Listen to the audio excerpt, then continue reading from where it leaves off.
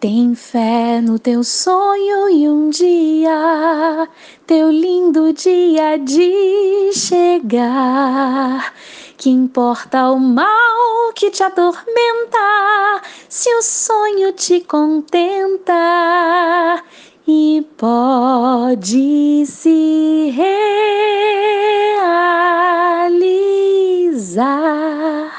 Eu sempre tive uma fé inabalável, mas não uma fé religiosa, não uma fé espiritual, uma fé em mim, sabe? Uma fé de que as coisas iriam dar certo, de que tudo ia ficar tudo bem e que nada era por acaso. Eu sempre acreditei nisso. E se alguma coisa ruim acontecesse, era uma lição pra gente, para que a gente pudesse estar preparado para, no momento em que surgir aquela coisa maravilhosa na nossa vida, conseguir enxergar, conseguir receber, que às vezes as oportunidades vêm e a gente não está pronto para elas. Itauana Ciribelli, cantriz. Hoje eu converso com Itauana Ciribelli, atriz e cantora brasileira, conhecida por ser a voz oficial da Cinderela. Cantou junto com Thiago Fragoso, Você é a Música em Mim, de High School, Musical 2, exibido pela emissora Disney. Ela também participou da atração da Rede Globo, Fama, no ano de 2005. Itauana, seja bem-vindo ao nosso programa, o podcast Brothers to Brothers. Para a gente iniciar, eu gostaria que você contasse como que você iniciou a sua trajetória na área artística. Foi através da música ou foi através da atuação? Seja bem-vinda. Oi, Léo! Primeiramente, eu queria agradecer por esse convite, né? Tô muito feliz de estar dando essa entrevista pro seu podcast. E vamos lá, falar como é que eu comecei a minha trajetória, a minha carreira. Eu que sempre fui artista desde pequenininha, sempre fui uma sonhadora e tenho o privilégio de dizer que eu sou uma realizadora de sonhos. Bom, desde muito pequenininha que eu já demonstrava aptidões artísticas. Eu já cantava afinadinho desde que eu comecei a falar. Eu já escrevia, tinha facilidade para desenhar. Então, quando eu comecei a escrever, eu fazia textos muito, muito legais. Então, eu sempre tive muitas habilidades artísticas que já vieram comigo. E eu sempre amei muito a arte. Então, eu sempre fui 100% artista. Eu já tinha, desde os 8 anos, como eu sempre fui uma criança muito sonhadora, muito imaginativa, muito criativa, eu já comecei a sonhar muito cedo com o que eu queria ser. Então, quando as pessoas perguntavam o que você vai ser quando crescer, eu dizia que eu ia ser cantriz e que eu iria ter o meu próprio programa infantil, né? Eu ia ser uma atriz ou uma apresentadora de um programa infantil. E eu sempre fui muito apaixonada pela Disney. E quando eu escutava as princesas, né? Que eu sou Disney na veia, princess maníaca. E daí eu escutava aquelas princesas cantando e um dia eu descobri que existiam versões, que eu estava ouvindo a versão em português, mas que tinha uma versão original. Então, na hora eu falei, caramba, quando eu crescer, eu vou ouvir a minha voz numa princesa da Disney. E aí, quando eu falava isso pra minha família, né, eu sou de Fortaleza, e quando eu era criança, não tinha muita facilidade de pessoas de Fortaleza irem para o Sudeste, para aparecer na TV, para trabalhar assim, na mídia, na grande mídia, era mais difícil. E as pessoas da minha família falavam, nossa, a Itauana é muito maluquinha. Ela inventa as coisas na cabeça dela, tudo fantasia. Mas na minha cabeça, eles que eram maluquinhos, porque eu tinha certeza absoluta que tudo isso ia acontecer. Daí, com 8 anos de idade, como eu já sabia o que eu queria, né, já sabia quais eram os meus sonhos, eu comecei a botar em prática, pensar, né, o que eu preciso para poder realizar os meus sonhos, né? Eu preciso ser atriz, porque eu descobri que os dubladores são todos atores. Então, falei com a minha mãe, pedi para ela conversar com o diretor de teatro de um grupo tradicional da minha cidade. E daí, ele fez um teste comigo, eu comecei a fazer teatro. Então, eu fiz o Wendy, do Peter Pan, fiz a Branca de Neve, fiz a Cinderela. Fiz uns 20 espetáculos com ele. Passei a adolescência inteira fazendo peça de teatro, estudando teatro. Aí entrei também para os programas de TV locais. Comecei a gravar aquelas teleaulas. Então, comecei de fato a trabalhar como atriz. Preciso falar inglês, eu acho. Então, comecei a estudar inglês. Desenvolvi o meu próprio método na época. Depois eu conto, se alguém tiver interesse. Mas hoje já tem bastante acesso, né? Então, posso dar algumas dicas. E daí eu fui eu fui vendo tudo que eu precisaria, né, para poder estar pronta na hora que eu fosse realizar os meus sonhos.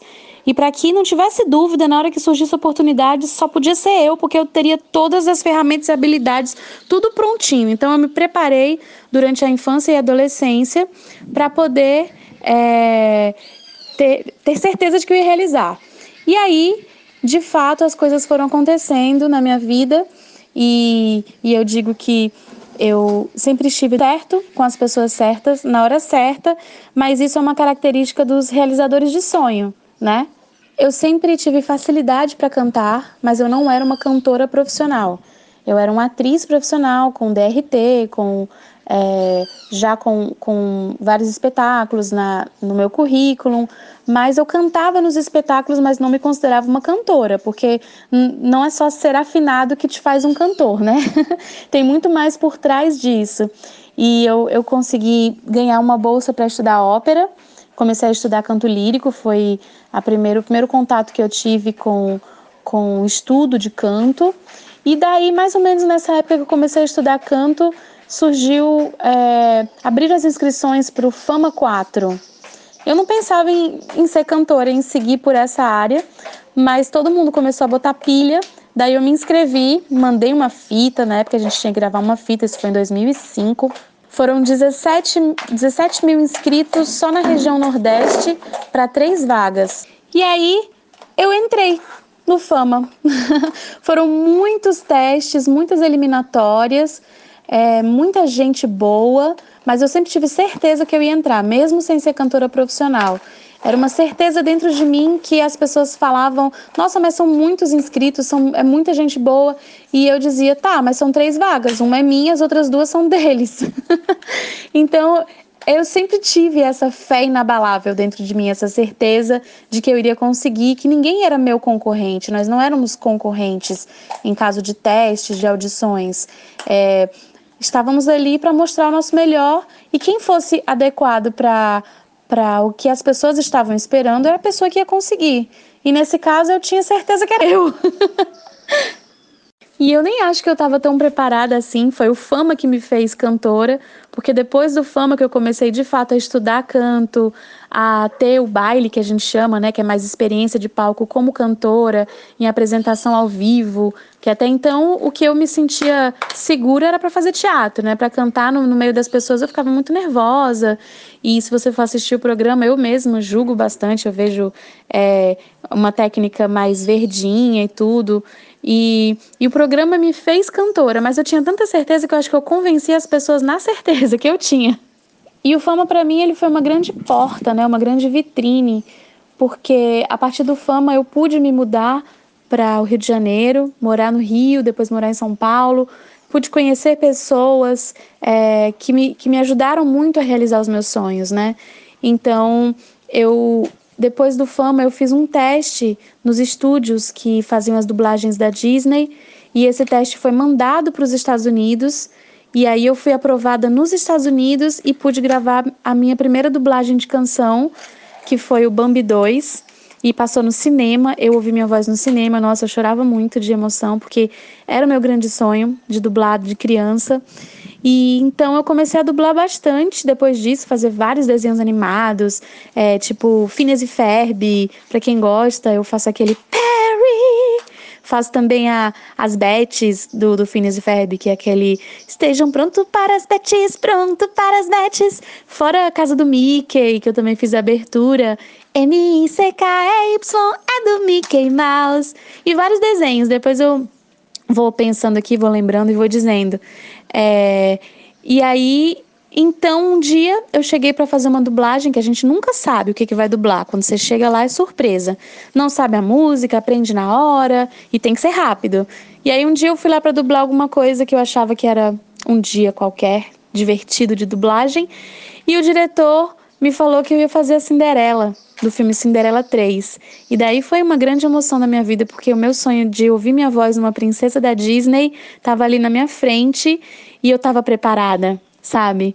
Então foi foi um dos dias mais felizes da minha vida, foi muito, muito, muito especial. Daí muitas coisas foram acontecendo, eu passei a fazer teatro musical, me instalei de fato no Sudeste, Rio e São Paulo. Eu morava onde o trabalho estava, né? Onde me convidavam, onde tinha um teste, eu passava. E a minha vida tinha que caber dentro de uma mala.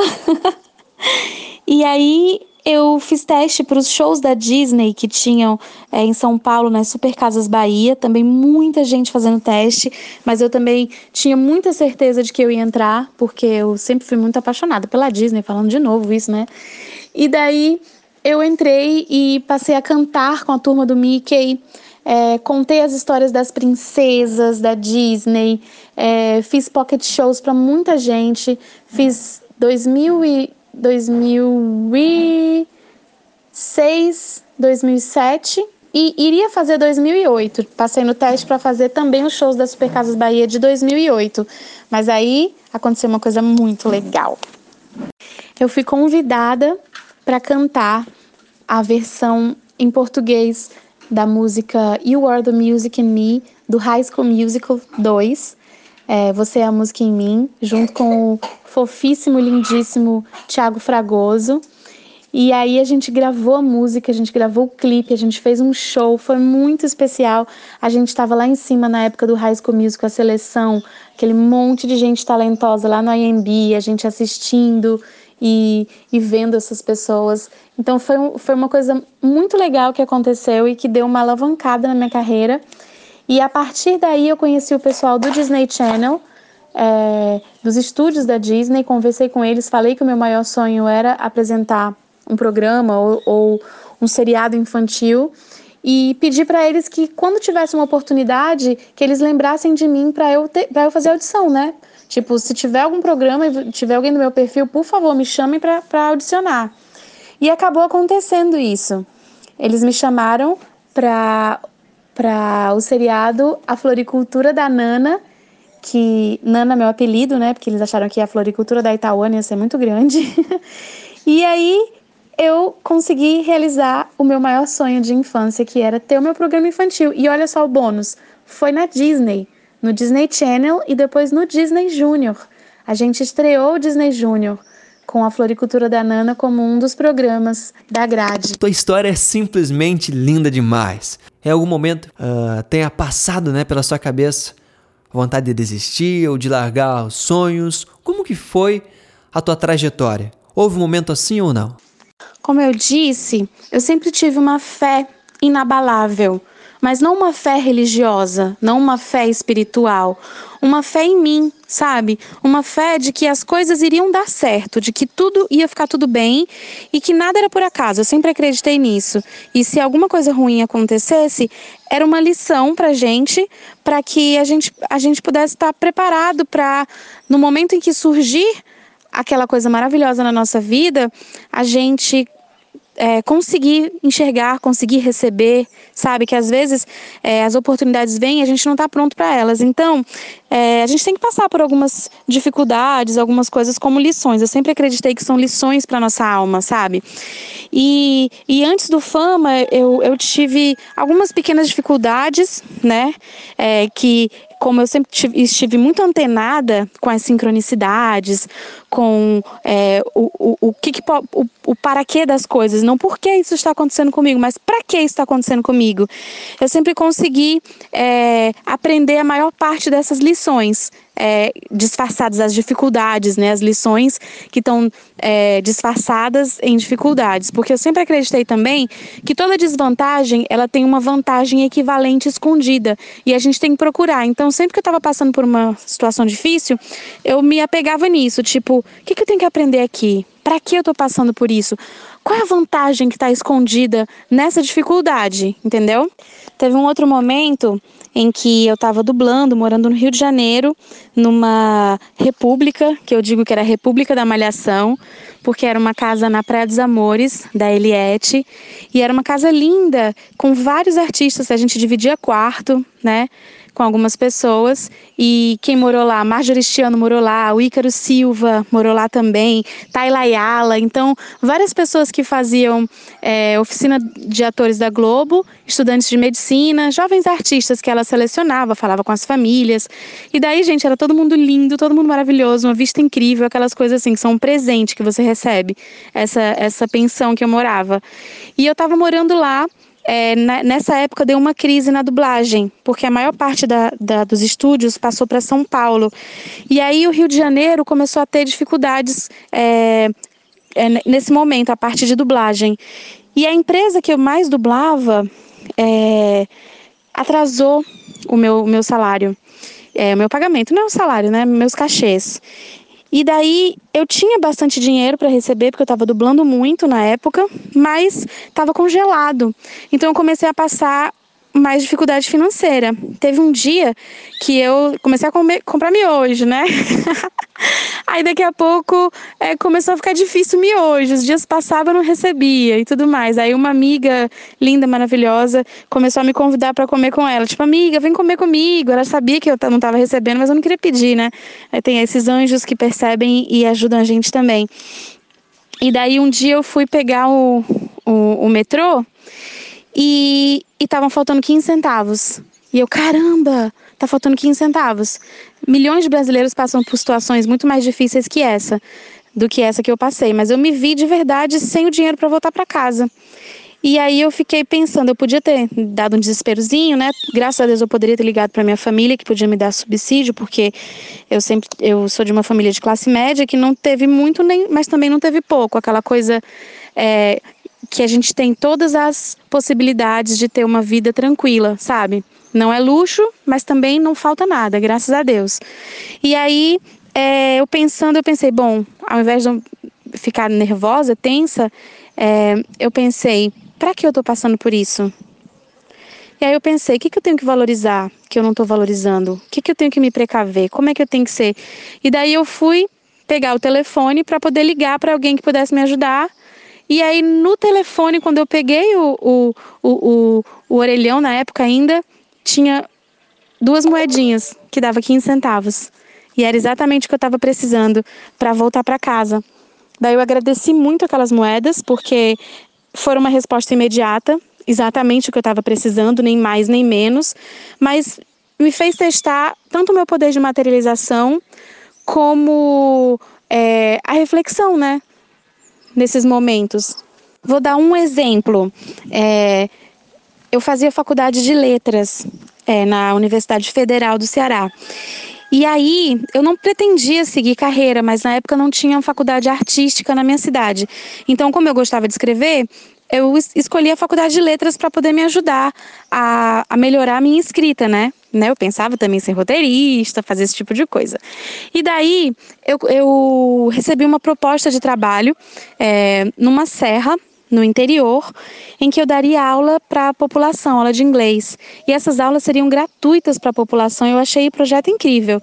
E daí eu fui, só que eu teria que morar nessa cidade e voltar para casa só no final de semana.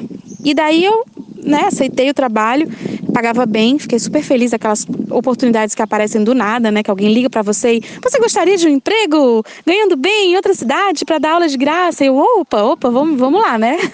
Certeza, ninguém recusa.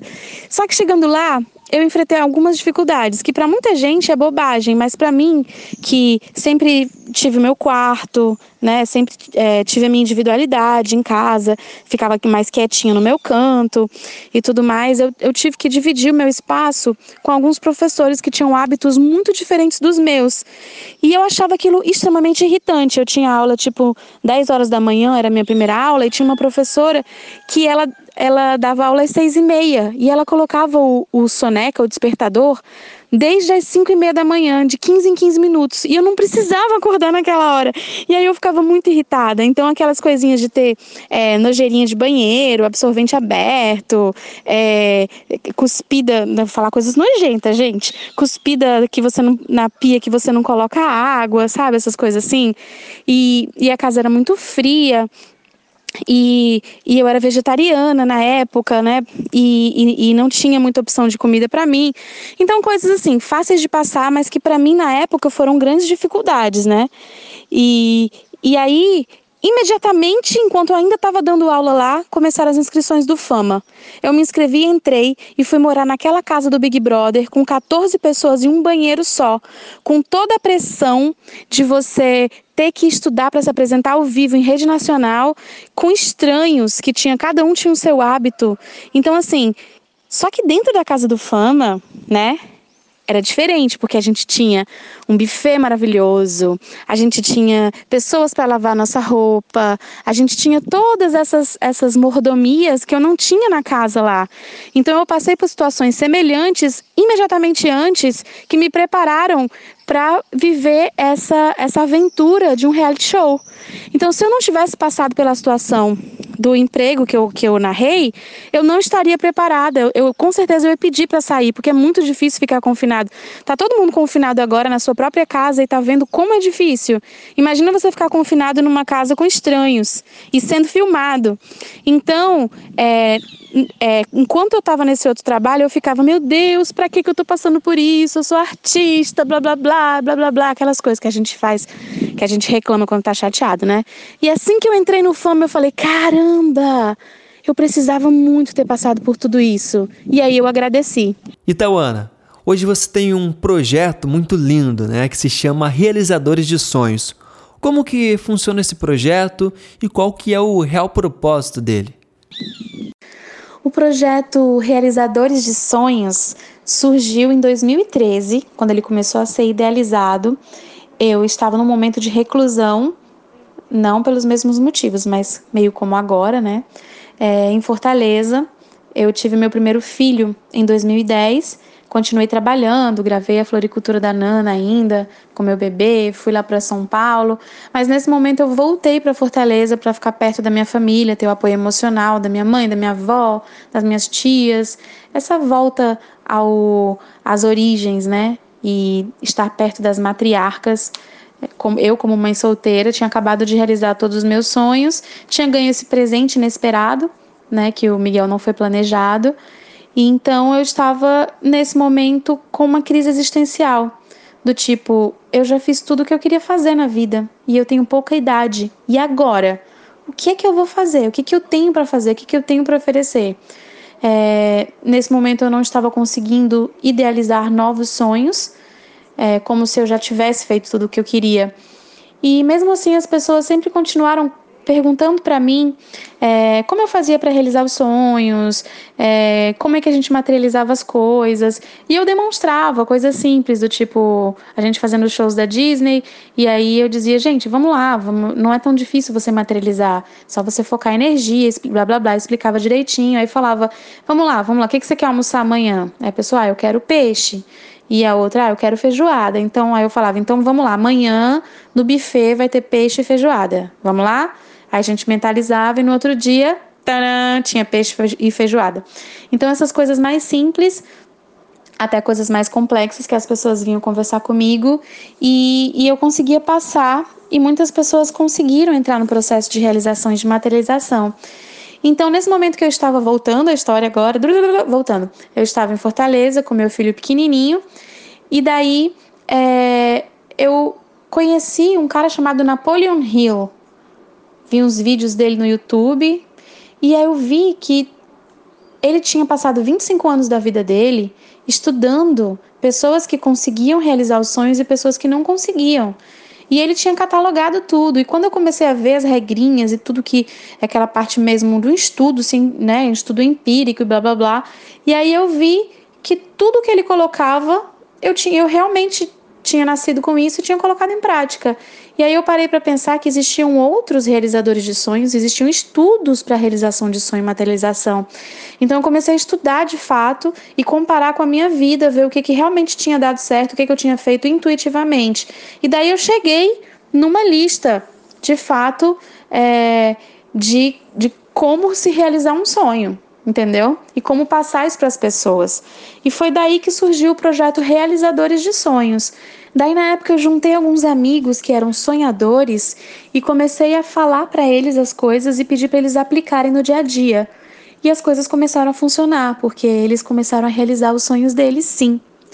E tenho vários relatos, eu posso até depois conversar com eles para eles passarem alguma coisa. Mas o meu projeto ele acabou ficando congelado, porque eu queria um programa de TV, um reality show.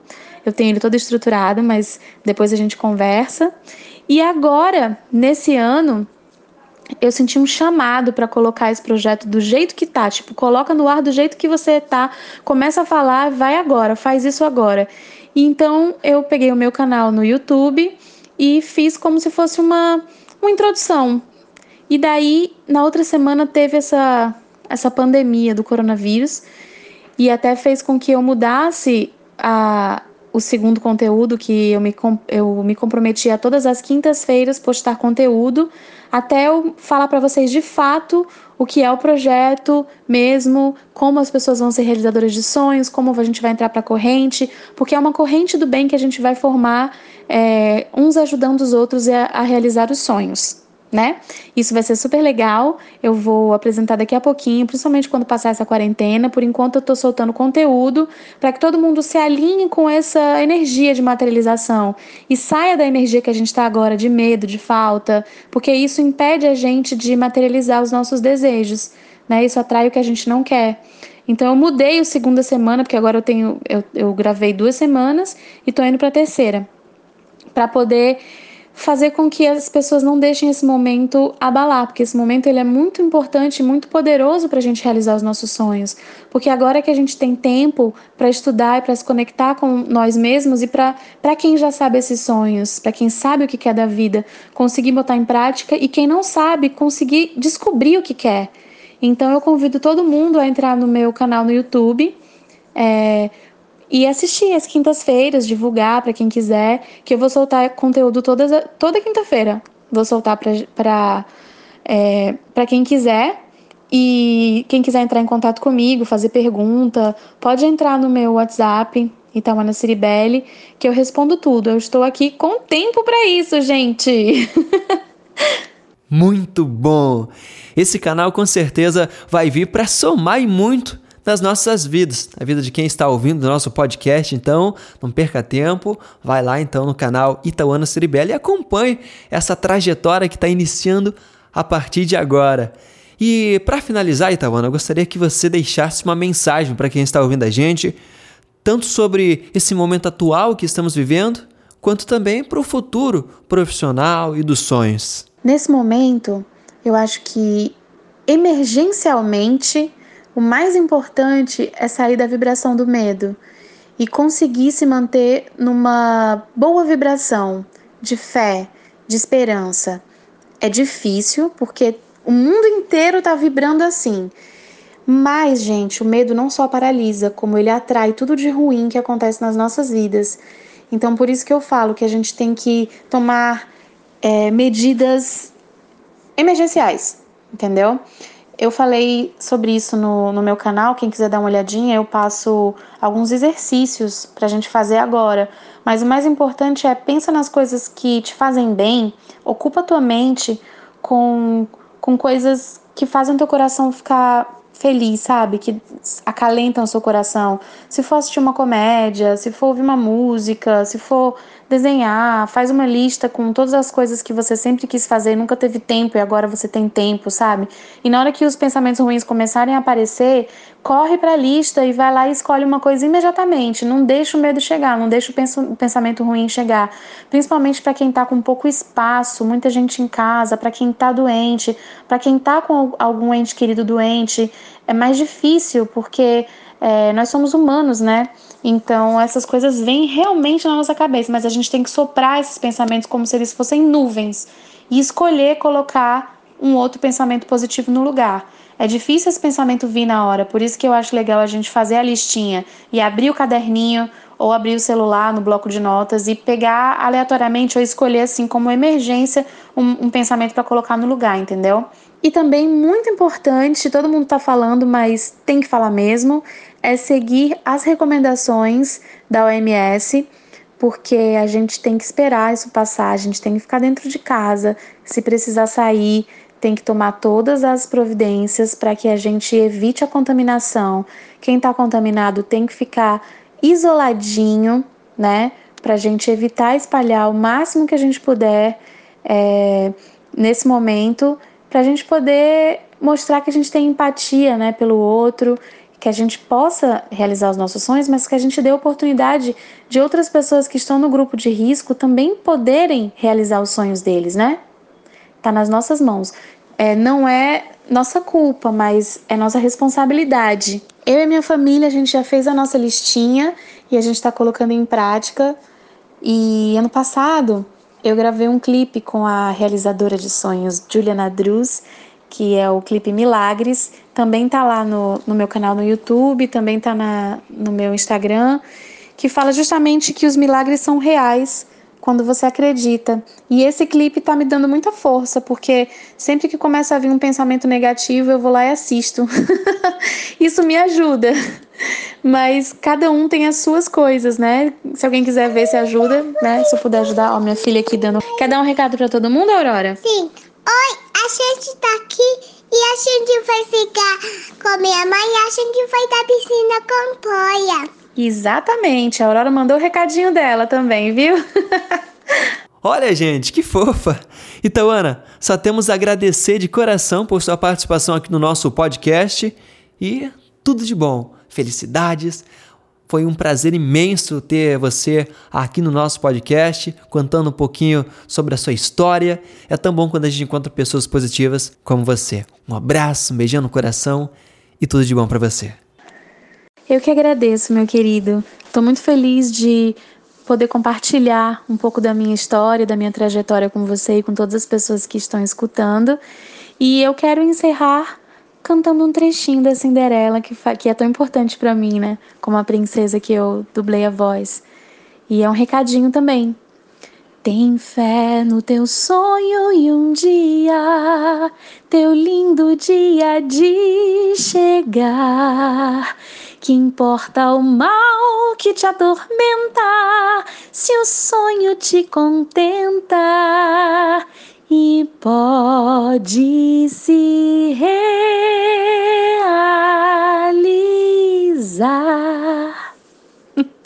Beijinhos! Esse é o podcast Brother to Brothers com Itauana Ciribelli. Eu sou Léo Goulart. E vou com a produção de Leonam Miguel e a co-produção de Noisyart Productions. O oferecimento, HügeTrapped, mais que uma marca streetwear, a marca da liberdade. HügeTrapped. Até o próximo episódio. Brother to Brother.